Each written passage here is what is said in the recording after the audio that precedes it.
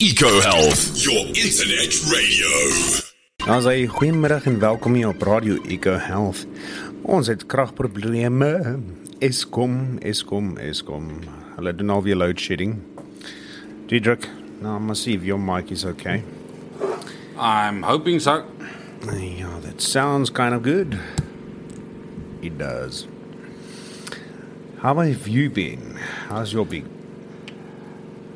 It's been a kind of hectic week. I think I've angered the gods. Why is that? No, the other day, last week I was traveling back on the highway just close down to Joburg. I had to go down to Alberton on the N3 next to the PPC cement factory. Oh, yeah. Now, that's always a gemors. I mean, you got the Galuli's interchange and that long hill and then down the other side. And there's always trucks and 3 and 4 highways come together. It's the airport. But I was traveling on the highway and I moved to the middle lane. I can see the highway slowing down in front, so I slowly slow down. And I've got it on my dash cam. It's actually on my one Facebook page. But I see in the right-hand lane, I'm slowing down and a little white car on the far right-hand lane, it turns out that it was a Corolla, slows down harder than I am. So, it looks like I'm sort of overtaking him. Yeah. Next thing, in my driver's side rearview mirror, I see this car spinning towards me, bits and pieces of car flying everywhere. Oh, no. And he's spinning out towards me, and he looks like he's going to hit me amidships. So I check my left mirror, I hit brakes, my dashboard lights up like a Christmas tree. I think everything that the car had got kicked into gear. Anti-brake, anti-track, anti-skid, anti-lock, anti-rollover, whatever the thing's got. And the guy's still spinning, and he just claps my front wheel. And while the guy's spinning, another car actually flips and rolls. You can actually see it. Oh, wow. What transpired is a little Golf went up the back end of the Corolla. He must have hit brakes because he flipped. The Golf actually flipped in the air, landed on the passenger side pillar, then did another flip and landed on its wheels. But by crashing into the Corolla, spun the Corolla across 3 lanes to hit me. So wow. I got out unscathed. I had to do a wheel alignment. But the other 2 cars were write-offs. So I don't know if that's the gods of anger or someone's looking after me. I'm not too sure which way to put that one. No, I think you had angels looking after you. Yeah, and I mean when I let my wife know, and I went on to Google Maps, the tailback was already past Linksfield, so we caused a major drama on the highway.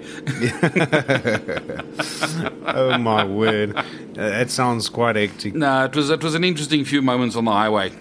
I think let's quickly talk about the competition and about the downloads and where the downloads are coming from. That is quite interesting, actually. Yeah, it's the last week for our Mikey's Fontaine competition, guys. It's all over our social media pages. Still 2 nights up for grabs in Mikey's Fontaine. We do the draw in next week's competition. We've got the weekend. The 1st of November is on Monday, which is election day as well. But on the 3rd, then, we'll actually do the draw for our Mikey's Fontaine competition. Yes. So the entries are coming in. Clearly, some people are finding the answers. It's really not that difficult to find the correct answers for it. But that is still happening. So you got the last 7 days for that one. And it's an interesting one. We've created a podcast feeder page on a site called Buzzsprout. I Googled and they said that's the best one to do it. And yesterday we cracked the first one eventually in South America. Found a guy in Brazil has found us. Oh, lovely. We've had a couple of guys in Australia do it, but the most downloads actually, believe it or not, come from North America and from Europe. Oh, wow. Okay, that's interesting. Which is really cool because hopefully those are our tourists coming in and wanting to learn about South Africa.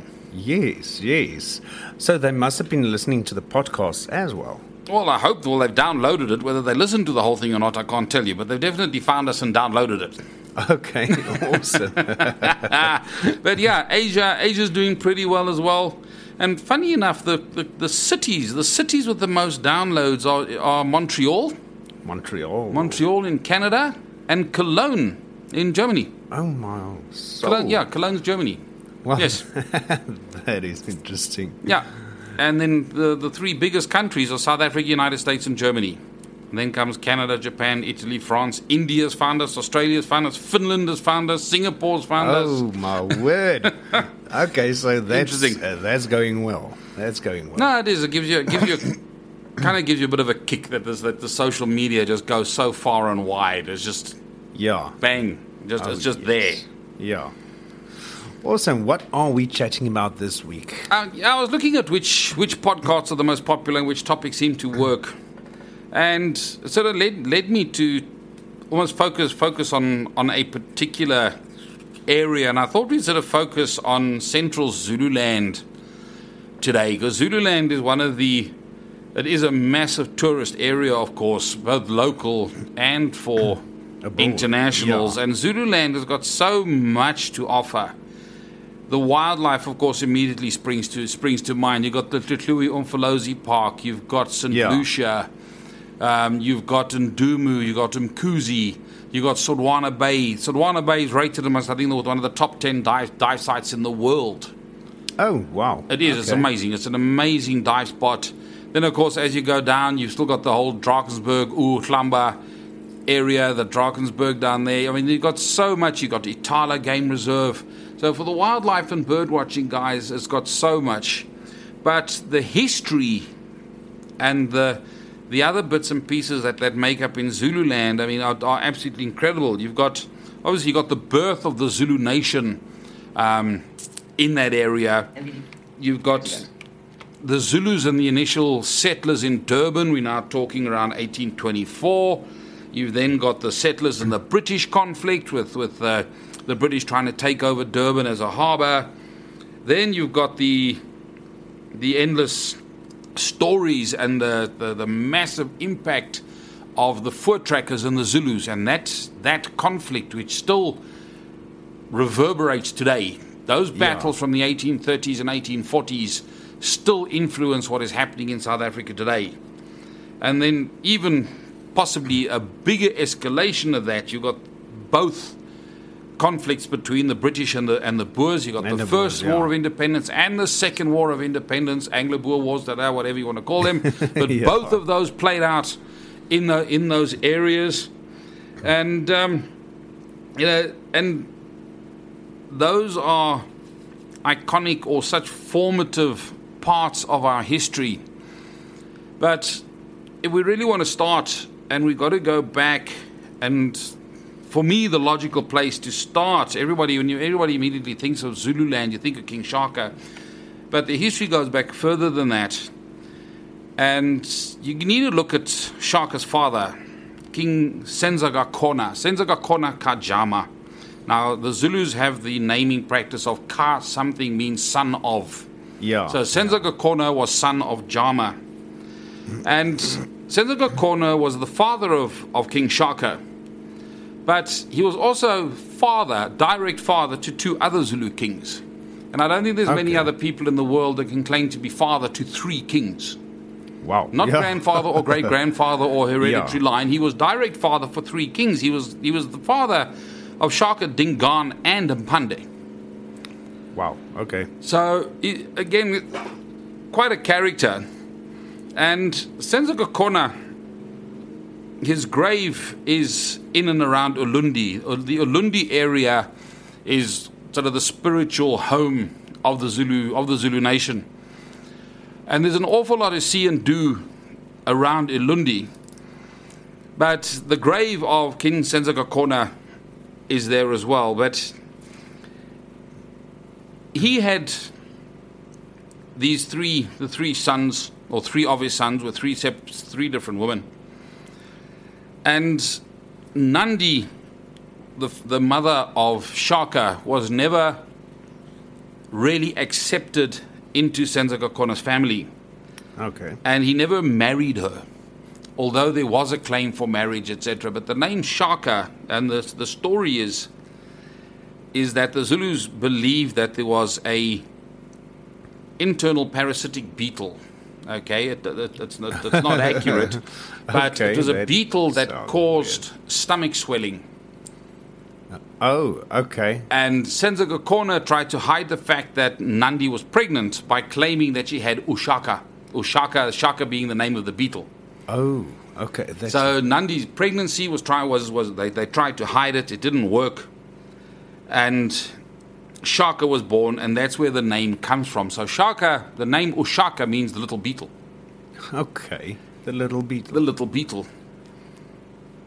But Senzangakona tried to include Shaka. He didn't accept Nandi as part of the family.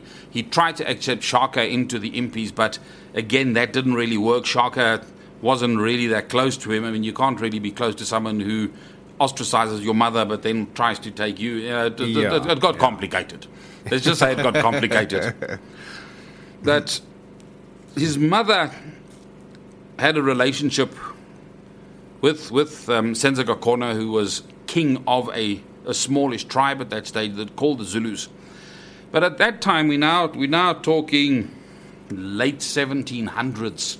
The exact dates are lost. Yeah. But at that stage, the Zulus were not a cohesive nation. The best way you could compare them to would be like the clans in Scotland.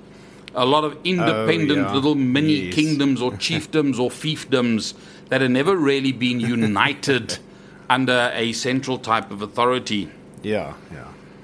But, so Nandi has this affair, Shaka is born, and Senzangakona more or less ostracizes them, and Nandi and Shaka then find refuge elsewhere.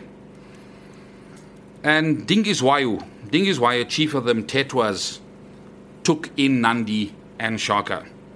And Shaka more or less became a surrogate son of Dingiswayo. Okay.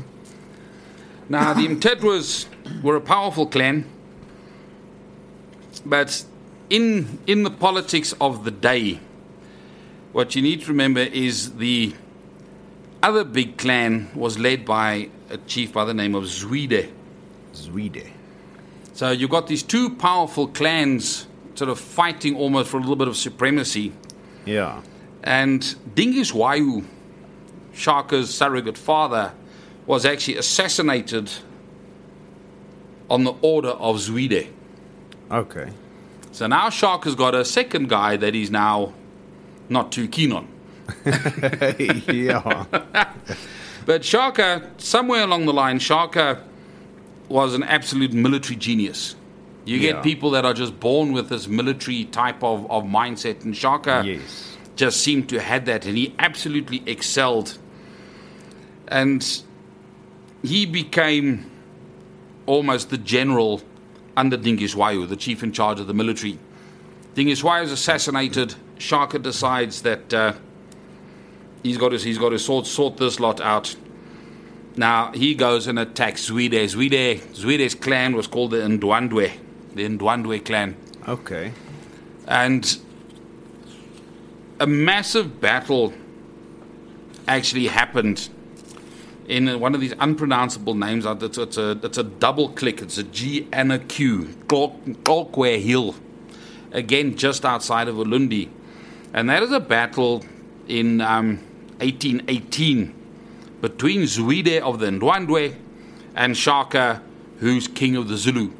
Yeah. And that more or less determined the fate of the whole of northern Zululand.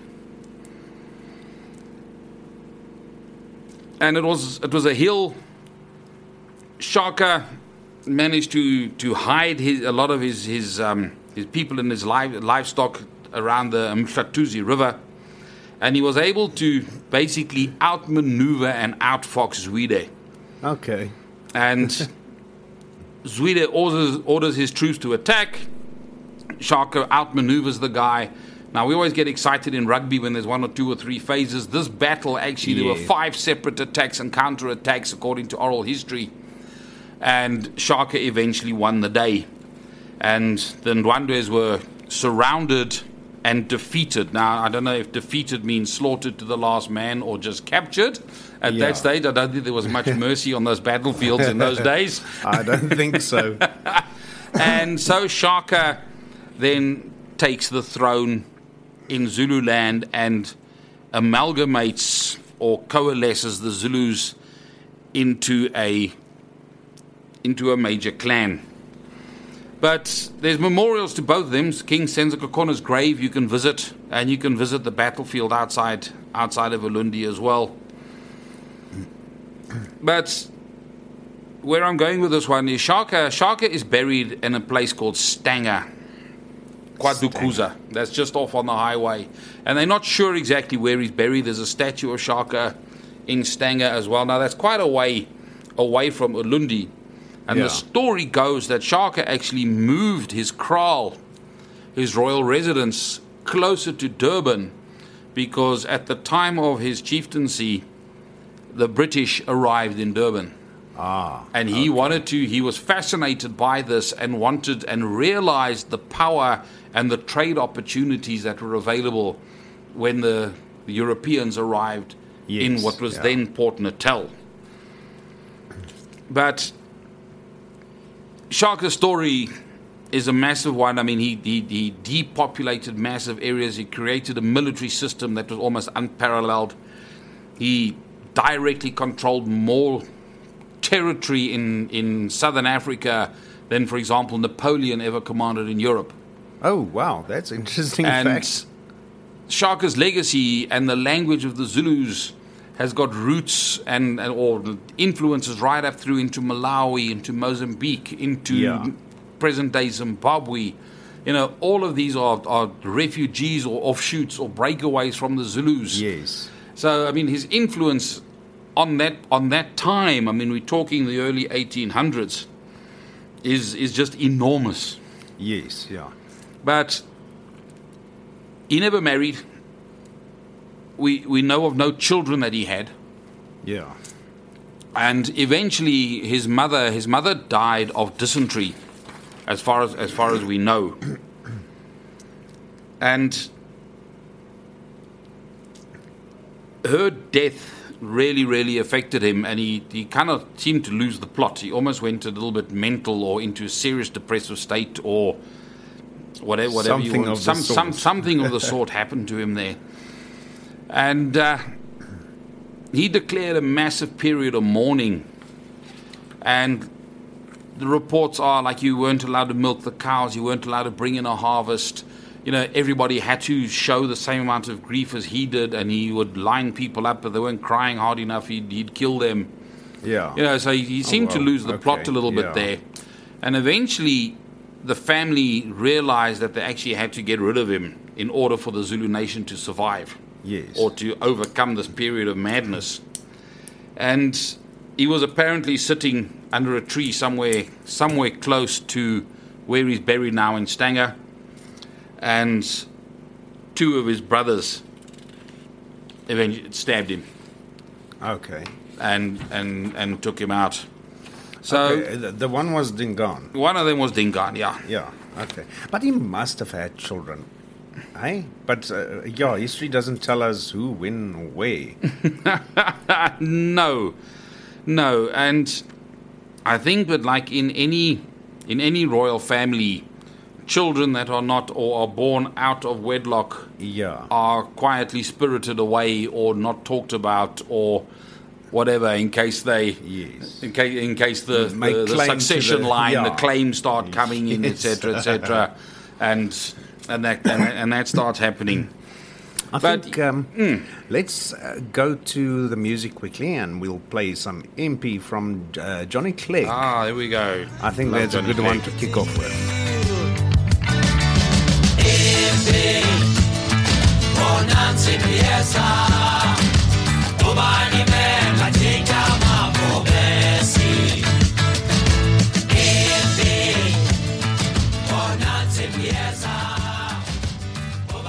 I was telling someone last week, I think it was John or someone, if they sort out these street lights that's burning all day long, I think our electricity situation would be a lot better. There's some unexplainable things. You drive down the highway between Joburg and Pretoria, everything that's an office building is ablaze with lights, but there's no one in it. And yet the suburb next door is having load shedding. Yeah. I don't get it. And all the highway lights in the day is on. Yeah. And in the suburbs as well. But in any case, let's continue with our discussion. Because, Eskom is a very bad influence on our psyche. Eskom. Yscom, yeah. That's a good one. But yeah, so anyway, so Dingaan is now taken over. But it's actually quite interesting to if you go onto the Road Trip app and you type in the search function Dingaan, the only statue to Dingaan is way up north in northern Zululand, up other side of the Jazini Dam. Okay. Now that's way out of territory. But the reason for that is that, okay, number one, he was Shaka's half brother and part of the what they call regicide on Shaka. Okay. And one of the traditions of the Zulu is you're not allowed to be king if you actually have blood on your hands like that. So yeah. Possibly his half brother took all the blame, and Dingaan managed to escape that. But Dingaan was ultimately responsible for the attack on the Voortrekkers, 1838 Blood River, and we'll go into that because that's another huge part of the monuments and spots to visit in Zululand. But after the defeat at Blood River on the 16th of December 1838, Dingaan had to flee, and he fled northwards, and he was killed by the Swazis. The Swazis actually stabbed him up in the Lubombo Mountains there on that borderline between South Africa and Swaziland. Did he have a long reign as king, or? Well, not really. Shaka, let me just try and work out when Shaka was murdered. Wow, let me just try and haul this out here in 1828 to 1838. So Dingaan had a reign of 10 years. Okay. And the statue is put up in Jazini area because that's where he was killed. I don't think we know the exact spot where he was murdered by the Swazis. But an interesting one again is that statue was erected by Chief Mangosuthu Buthelezi, who through his mother is actually a direct descendant of Dingaan, Shaka and Senzaka Kona as well. Oh, okay. So Chief Buthelezi is in that line. But yeah, we come now to Dingaan, and compared to Shaka, Dingaan I think just lived off the legacy of Shaka and the empire that Shaka had built. Yeah. And by all reports wasn't exactly a super active king. Okay. But like I said, ultimately he was responsible for one of the biggest defeats the Zulus had ever had. Now next to Dingaan's old kraal, a place called KwaMatiwani, is the grave of Piet Retief and the commando that he had with him. Okay. And we're now talking, they were killed by Dingaan on the 6th of February 1838. But they were only buried by the fellow Voortrekkers much later after the Battle of Blood River. Yes. In a mass grave. And we chatted about that treaty. I don't know if you remember the story about the treaty. Because the Dingaan was king of the Zulus. The Voortrekkers were looking for land. They were coming out over the berg around the Harrismith area. They'd sent emissaries to Dingaan. And somewhere in translation, this message got messed up. According to the Zulus, the Voortrekkers were not allowed to come in to Zululand until permission was given. According to the Voortrekkers, permission had been given. Piet Retief had been given a task by Dingaan to go and recover some cattle that had been stolen by a chappie by the name of Sikonyela. Retief had done that. He brought the cattle back, and he then went to go and present the cattle and stuff to Dingaan and say, right, I've fulfilled my half of the bargain. Can we please now get the land that we've asked for? And the story goes that he was then set upon by the Zulu warriors, dragged out of the kraal, and killed on the hill outside of Dingaan's kraal. One of the stories is that one of the party that was with him, an Englishman, started meandering around the kraal and committed some grievous offence by going into forbidden areas for which the penalty was death. Yeah. The other ones are saying that it was just straight treachery by the Zulu king. Who knows exactly what the story is, but out of this mix pops out this treaty, and the treaty now from February is then now suddenly found in December in a leather satchel on a hill in Piet Retief's saddlebag. Yeah. Now, I question whether an old parchment would survive months out in the sun and jackals and hyenas and vultures and things in a little leather saddlebag.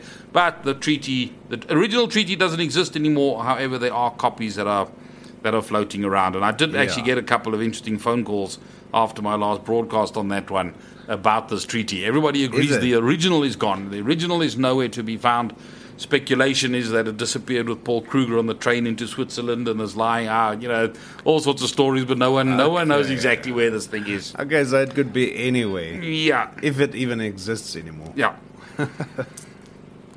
But you can visit Piet Retief's grave outside of the village as well.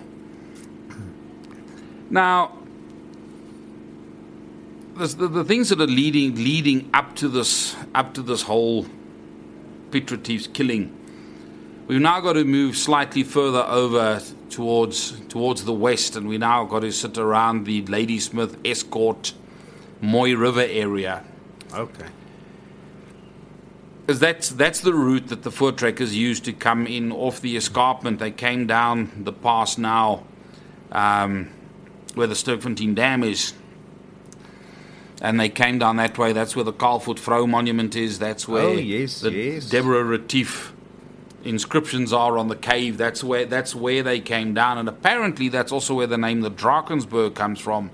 Because when you do drive down that road on a clear day and you look at the outline of the Drakensberg, you can understand why they thought it looked like the scales of a dragon. Because Drakensberg is dragon. Yeah. So it's the Dragon Mountains. Yeah. And with a bit of imagination, if there's a bit of cloud over there, you can even think of the dragon puffing out smoke out of his mouth. Look at those the sharp mountain peaks, you can understand where the dragon idea comes from. Yes. And the Zulu name as well, also a very, very fitting Zulu name, Ugutlamba, barrier of spears. Again, all the little pointy bits look like a bunch of spears on the horizon. Yeah. So anyway, the voortrekkers come down and they move into those areas, which is now the Natal Midlands. But there's one interesting one that you can visit there, which is actually the Doornkop Monument. And it's on some private land, so you might have to do a little bit of organizing to get onto it.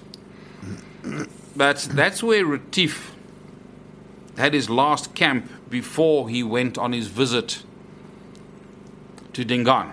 Oh, so it was his assembly lager there. Yes. And that's where he left with his 69 men. So 69 guys went to go visit Dingaan, who eventually killed in December. But what makes that an interesting spot is that almost sort of became the voortrekker headquarters, because Dingaan then kills Retief and his entire party, but sends his impies out. And we chatted last week about that lady survivor of Blaukrans. Yes. What was her name again? Oh, hang on, you got me. I'll have to dig that one out again. It's on the tip of my tongue. It's on the tip of my tongue as well. You caught me on that one. But the Zulus attacked all these lagers, and all the survivors then congregated back at Doornkop. Yes. And somehow the Zulus never attacked Doornkop. Okay. They attacked all the other lagers, but they left Doornkop alone. And that's one of the funny, unexplained little happenings there. Yeah. Because if you're having a fight there, obviously you want to attack everything, and the Zulus missed that one. So had they attacked Doornkop lager, they would have probably had an awful lot more success on that night of getting the voortrekkers out of Zululand, out of Natal. Yes, yeah. But dotted around that area, then you've got the Blaukrans and you've got Moordrif. The other one that is an interesting one is the place called Soilager. Okay. Now, the normal defensive position that the voortrekkers would take in is called a lager. So you take your ox wagons, you pull them up into a circle, You would tie the wheels together so people couldn't pull them apart. And then they would have something that they would call veghekke, fighting gates. Okay. And the veghekke would be like a little trellis, like a garden trellis kind of thing that they would have made. And they would put that in the front or sort of underneath the wagon so nobody could crawl through underneath. Yes. But yet it also gave you a firing position because you could lie underneath there protected by this gatey fence thing and still be able to fire out. But this was an interesting one because they actually made this one out of earth. That's why it's called soilaar, because sod. Okay. Sod is soy. So the defensive gates didn't exist, but they put mountains of earth underneath the wagons, almost like a kind of permanent fixture there. Yeah. And this was the defensive position of Gerrit Maritz. That's where Peter Maritzburg comes from. Peter Retief and Gerrit Maritz. Oh. The other voortrekker leader. Yes. Maritz happened to be the guy that did not go to Dingaan and the eventual slaughter of the voortrekkers. Oh, okay. So you can visit the soilaar there as well, and that's just outside of Bergville. So that entire area, sort of Bergville, Escort, Mooi River, is now this voortrekker area, and it's also where General Andries Pretorius joined Maritz in November 1838. Pretorius is again one of these interesting characters. Every time you read about the voortrekkers, Pretorius happens to be there. He was in the Transvaal, he was in the Free State, he was in Zululand, he was all over the place. It's like that other Wildtrope. Wildtrope was all over the place. He was all over the place. But this Andries Pretorius is an amazing character, and I love the depictions of him. And in the Voortrekker Monument, they've got this wonderful depiction of the Battle of Blood River. And Blood River is one we're going to go into now as well. But he's there in his top hat and tails. Oh, yeah. He's wearing a top hat in the middle of a battle. He's got this long frock on. There's no other word to describe it. It's not a coat anymore. It's actually like a mourning coat. You know when you have an official wedding, you've got these long tails behind your top hat and tails? Yes. He's wearing that, and he's leading a cavalry charge with his sword out in his top hat and tails. Okay. That's interesting. And you're trying to picture this, and it's kind of hard to picture it. But again, you know, that was his spot, and that commando eventually got called the Ven Commando. There was another earlier one where they tried to go and beat up the Zulus, but they failed miserably, and that one was eventually called the Vlug Commando. But again, that's one of those little bits that you don't read too much about the Vlug Commando. Yeah. I don't think too many people want to remember that one. Yeah. Now, Ulundi and this area are quite a way apart. So Pretorius and then eventually gets together, and he puts together his little expedition now to go into Zululand and to go and chastise the Zulus for the death of Piet Retief. Yes. So he then leaves, and there's a spot called Wasbank. Wasbank. Okay. Wasbank. It's on the main road out of Ladysmith towards Dundee. The naming of these stuff of the places is just sometimes it's just weird. And Wasbank, everybody knows about the covenant that the Voortrekkers made about the Battle of Blood River. But what not many people realize is that this covenant made by Sarel Cilliers being one of these characters that pop out of the story multiple times. He was like a Dominee religious character, but almost a kind of a mystic as well. And Sarel Cilliers normally led the Voortrekkers in prayer and Bible reading. But the first reading of that covenant was on the 9th of December. Okay. So every single day the Voortrekkers would move their their wagons. Now, this was what they called a vechtcommando. It wasn't just a commando. This was a vechtcommando. This was a fighting commando. Okay. So the women and children were not part of this expedition. And 64 wagons with cattle, with voorlopers, the guys helping them control the oxen. Yes. 470 fighting men were in this expedition now to go and chastise the Zulus. Yeah. So every day they would move, every night they would take a defensive position. Yeah. And they would have some prayer, and every night they actually read their covenant. Yes. So on the 9th of December is the first one, the 10th they did it, the 11th they did it, the 12th they did it, the 13th, the 14th, and the 15th. Every single night of that expedition, they read this covenant with God. Yeah. And maybe one of the listeners can add some input here, but I know of only 2 nations on earth that believe they have a direct covenant with God, and that's the Afrikaners and the Jews. The Jews had the covenant of Masada. Yes. The same thing. And the Afrikaners have the covenant at the Battle of Blood River. Yeah. Do you know if there's a copy that exists of that covenant, or The covenant is in the Voortrekker Monument. is it? Yeah. Okay, awesome.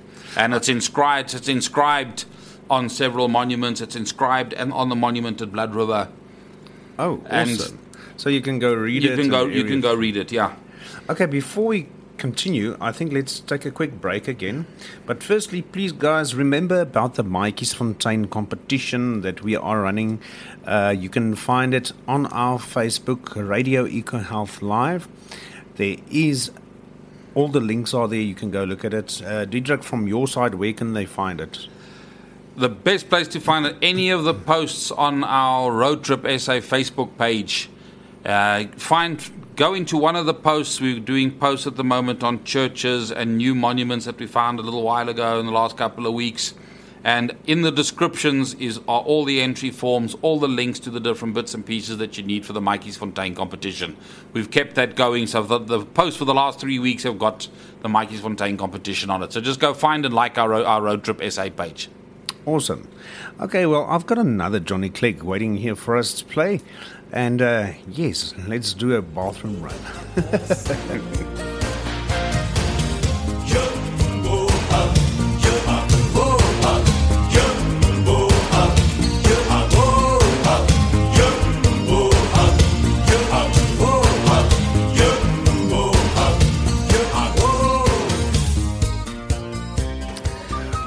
We are back here on Radio Eco Health with Diedrich from Road.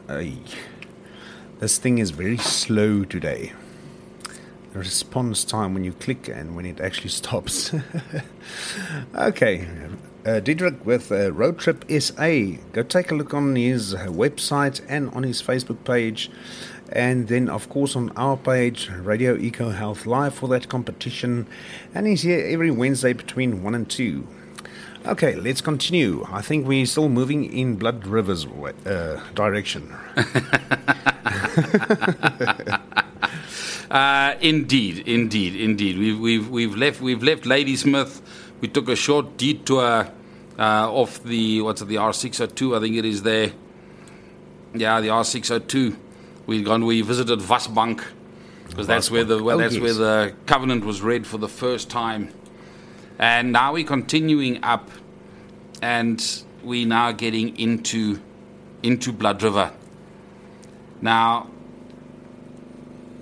Blood River is also one of those iconic sites that I think everybody has to visit once in their life. And I've been thinking about it for a couple of weeks and trying to put together a list of the top 10 sites that I think you need to visit at least once. Yeah. If you live in this country, sort of the 10 formative spots, and I haven't quite worked out yet exactly what they are. But yeah, we'll make a whole show out of that one. But Blood River, it's a little bit off the road. It's a bit of a dirt road. You got to drive through Dundee. Dundee's got also its own whole history, which we can cover later. Yeah. Because Zululand gets confusing. You got all these different wars and battles and cultures and things that fought each other. So you can't do a linear tour through them because you pass while you're doing the Zulus and the Voortrekkers, you'll pass Anglo-Boer war sites, or you'll pass, Anglo-Zulu or Anglo-Boer war, or, so there's a whole gaggle of stuff down there. Yeah. But the Battle of Blood River is one of those incredible monuments that when you arrive there, you stand back and you go, wow. And one of my favorite memories of one of the coach tours that I did, not many coach tours go to Blood River because it's a kind of off the way. Yeah. And it's a bit rough for the coaches to get into. And you eat up like almost an entire day to visit just Blood River, which is a great pity. Oh, yeah. Yeah, and tourists on coach tours don't have that kind of time to spend. Yeah. But when you drive down that road towards Blood River, there's one little rise in the road where if you stop, you get a panorama view of the entire battlefield. Oh, wow. And they've recreated the lager that Pretorius made. And he chose his ground very, very cleverly. The lager is in the shape, almost the shape of a D. Okay. And the round part of the D is protected by a donga, and at that stage, marshy, wetland with lots of reed kind of area. So it's a beautiful, natural defensive position. Yes. Where should somebody try to come through there, they'd get stuck. That's why he chose that particular spot. But if you stand and you look out over this battlefield, and you think back to the events of that night. Now, you've got to go back to the night of the 15th of December. Yeah. On the 15th, that position was taken in. 64 wagons, 470 fighting men take in this position, and they know that the Zulu army is right there. They'd found the army, they'd found each other, and they were now taking position. Yeah. You can imagine you 470 guys, and you're facing an army later estimated in the region of 15,000. Yeah. Yeah. That's not good odds. That's huge. That's not good odds. Traditionally or militarily speaking, a defensive position, the odds are in your favor. Yeah. Okay, you are defending, you're behind something, you sort of protected. Yes. But still, you're fighting a massive, massive odds there. Yeah, that's a huge army. It's a huge army. So here come these Voortrekkers, and understand who we're talking about here. These are farmers. These are guys dressed in old veldschoens, and you got muzzle loaders. That's all you got. You got muzzle loaders. You got several hundred cattle. An ox wagon needs 8 or 10 oxen to pull one. To pull it, yeah. So you got 64 wagons, and you got 800-900, maybe up to 1,000 head of cattle as well. Yeah. So you pull into this defensive position. You prepare this lager. You're putting your vaghekke, your fighting gates, you're putting down. They had 3 artillery pieces. Old Pretorius even had his own personal cannon that he bought off an English ship's captain somewhere along the line that he'd mounted onto some old ox wagon wheels, and he pulled this cannon halfway across South Africa. Grieke. You can actually see Grieke in the Voortrekker Monument. You can go downstairs into the wonderful museum that they've got downstairs. Grieke is standing there. Now, Grieke played a heck of a role in this battle, and I'll tell you about that one now. But so the Voortrekkers arrive and they pull into this position. They know that the Zulu army is there. For the last 5-6 nights, every night they've held a prayer while Sarel Sillier doing his number with the covenant to God. And they pray and they sing hymns. And they get into this final position, and they know the next morning it's going to happen. Yeah. So I don't think many people slept that night, because they know there's 15,000 Zulus within sight. They can hear each other. Yeah. The Voortrekkers could hear the Zulus, and the Zulus could hear the Voortrekkers. That's how close they were. Sure. And the next morning the chips are down. Yeah. So and now you've got 1,000 head of cattle inside this lager as well. Yeah. They've got 400 men, 470 men, 1,000 head of cattle inside the lager. And of course that night the mist comes down. Yeah. So now you've got spooky, scary atmosphere as well. The ghosts are out. So what do the Voortrekkers do? They use their whips. Now the whips that they used for the cattle were massive long poles. Yeah. And what they do then is they actually took their oil lamps and hung the lamps out on these whips. Because if you put it up straight, it would hang out over the top of the ox wagon. Yes. So now you've got these eerie glowing lights outside of this lager. That must have been something. And looking at it from a Zulu point of view, now the Zulu army, you are talking 10 years now into Dingaan's reign. For 10 years, the army has been stagnant. Yeah. This is an army that's been brought up on the legends of Shaka and the legends of his conquests and the Zulu culture of that an impi, an age group impi, has to have been blooded in battle before they're allowed to marry, before they become senior indunas. Yes. And now this is their chance. The first time in 10 years. The first time in 10 years they've got a good fight coming. Yeah. You've been brought up on this. Your whole life been brought up in this warrior nation, this unbelievable Zulu force. Yes. That, that later would go and inflict the biggest colonial defeat ever on Great Britain at Isandlwana. Yes. You are part of this. And you're part of 15,000 young men sitting there waiting for the dawn. Now you see this eerie glow of your enemy. Yes. You don't understand what it is. You've got Sarel Sillier now leading the Voortrekkers with hymns and songs. Yes. You've never heard this before. You've got ghosty, misty atmosphere. You're uncomfortable. You're probably a little bit cold.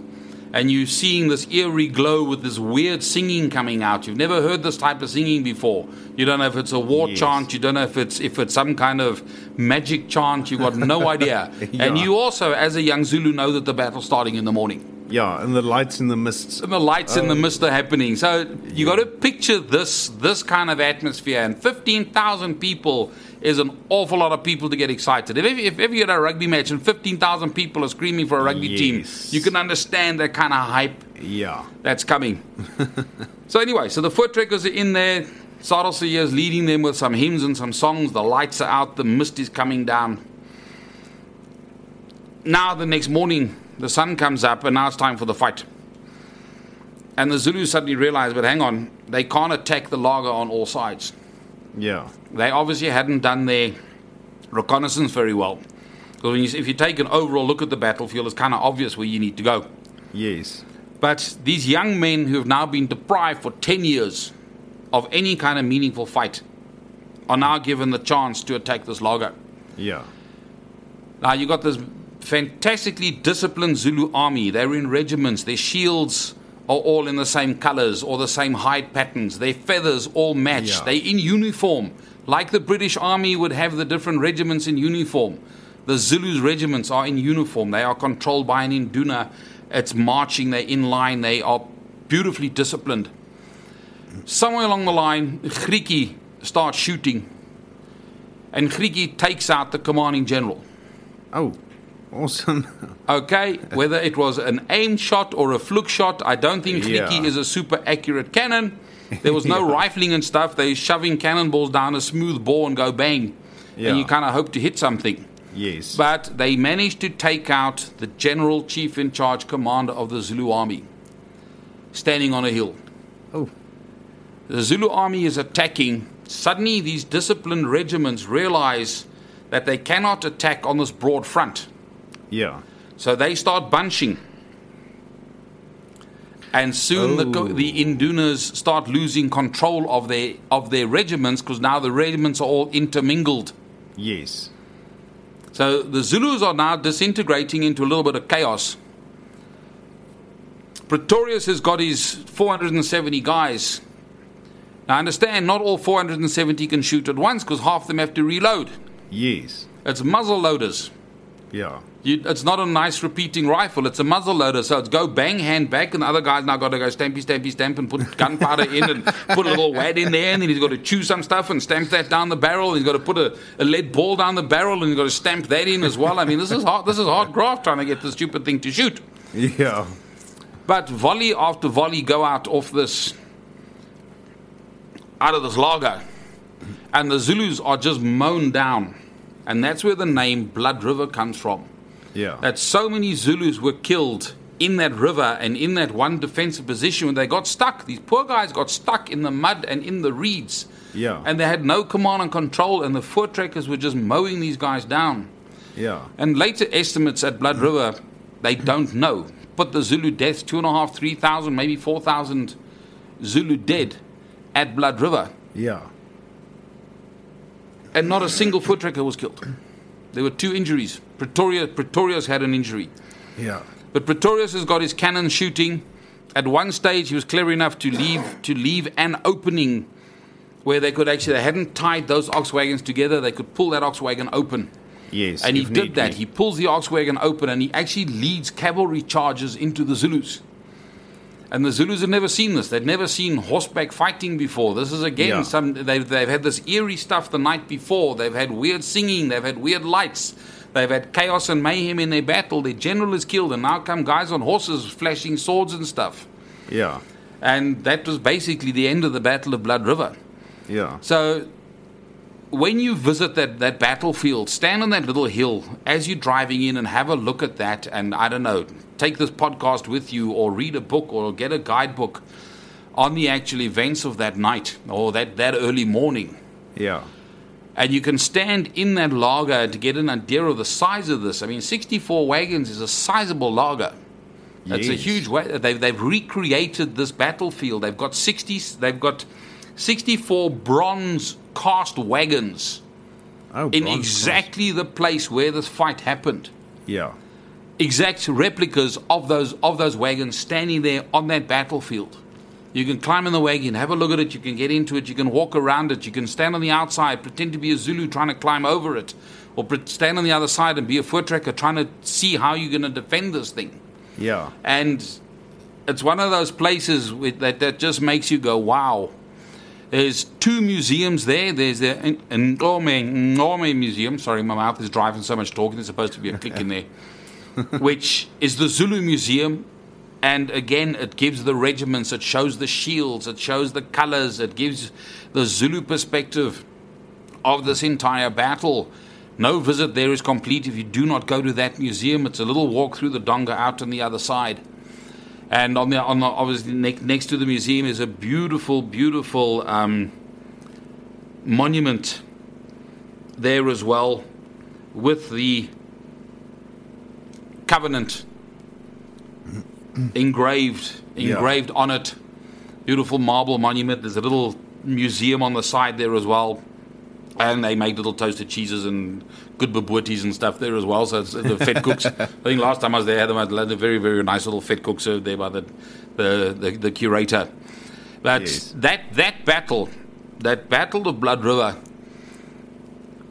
the bravery, the tactics, the insight, the way that General Pretorius chose that ground was absolutely inspiring stuff. That 470 people beat out an army of over 15,000 is just unbelievable. Yes. And that morning of the 16th of December 1838 has to be one of the most pivotal moments in our history, where the Zulus were defeated. Dingaan fled, was killed by the Swazis. Yeah. Mpande gets installed as king. One of the third sons of Senzangakona gets installed as king and makes peace with the voortrekkers. Changed the face of that entire province and that entire area forever. Yeah. That one morning, and that spot, you've got to go stand there and reflect on that pivotal moment in our history in Blood River in KZN. Sure, that's awesome. It's history is so interesting. It is just unbelievable. So yeah, I do think Blood River, the Blood River Monument, or the Battle of Ngome, is one of those spots that's going to hit my top 10. Okay, yeah. Like I said, I think we should do a show just on the greatest spots in South Africa.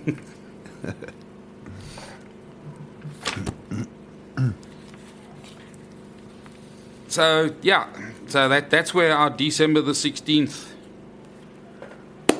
public holiday comes from. Yes, of course. And it's that covenant that should the Voortrekkers have victory that day, they would forever hold that day in remembrance. Yes. That is awesome. I see we're out of time, basically. Again. But yeah, that was very interesting. Oh, awesome. Dietrich, thanks for coming in again. And I've loaded up another one of Johnny, I almost said Johnny Cash, Johnny Clegg. I'm not sure how to pronounce that name, but yeah, I'm going to play that one. Guys, please remember the Mikey's Fontaine competition.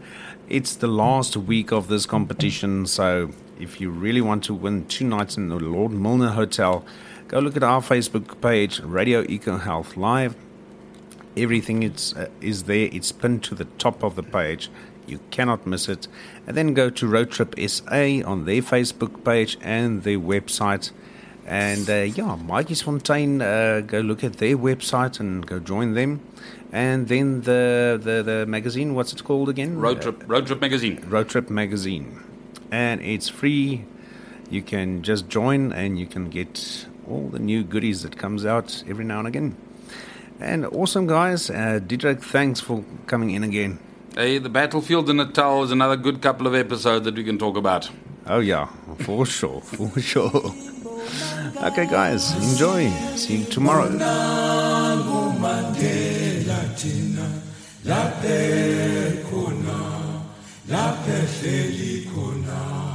Hasimbonanga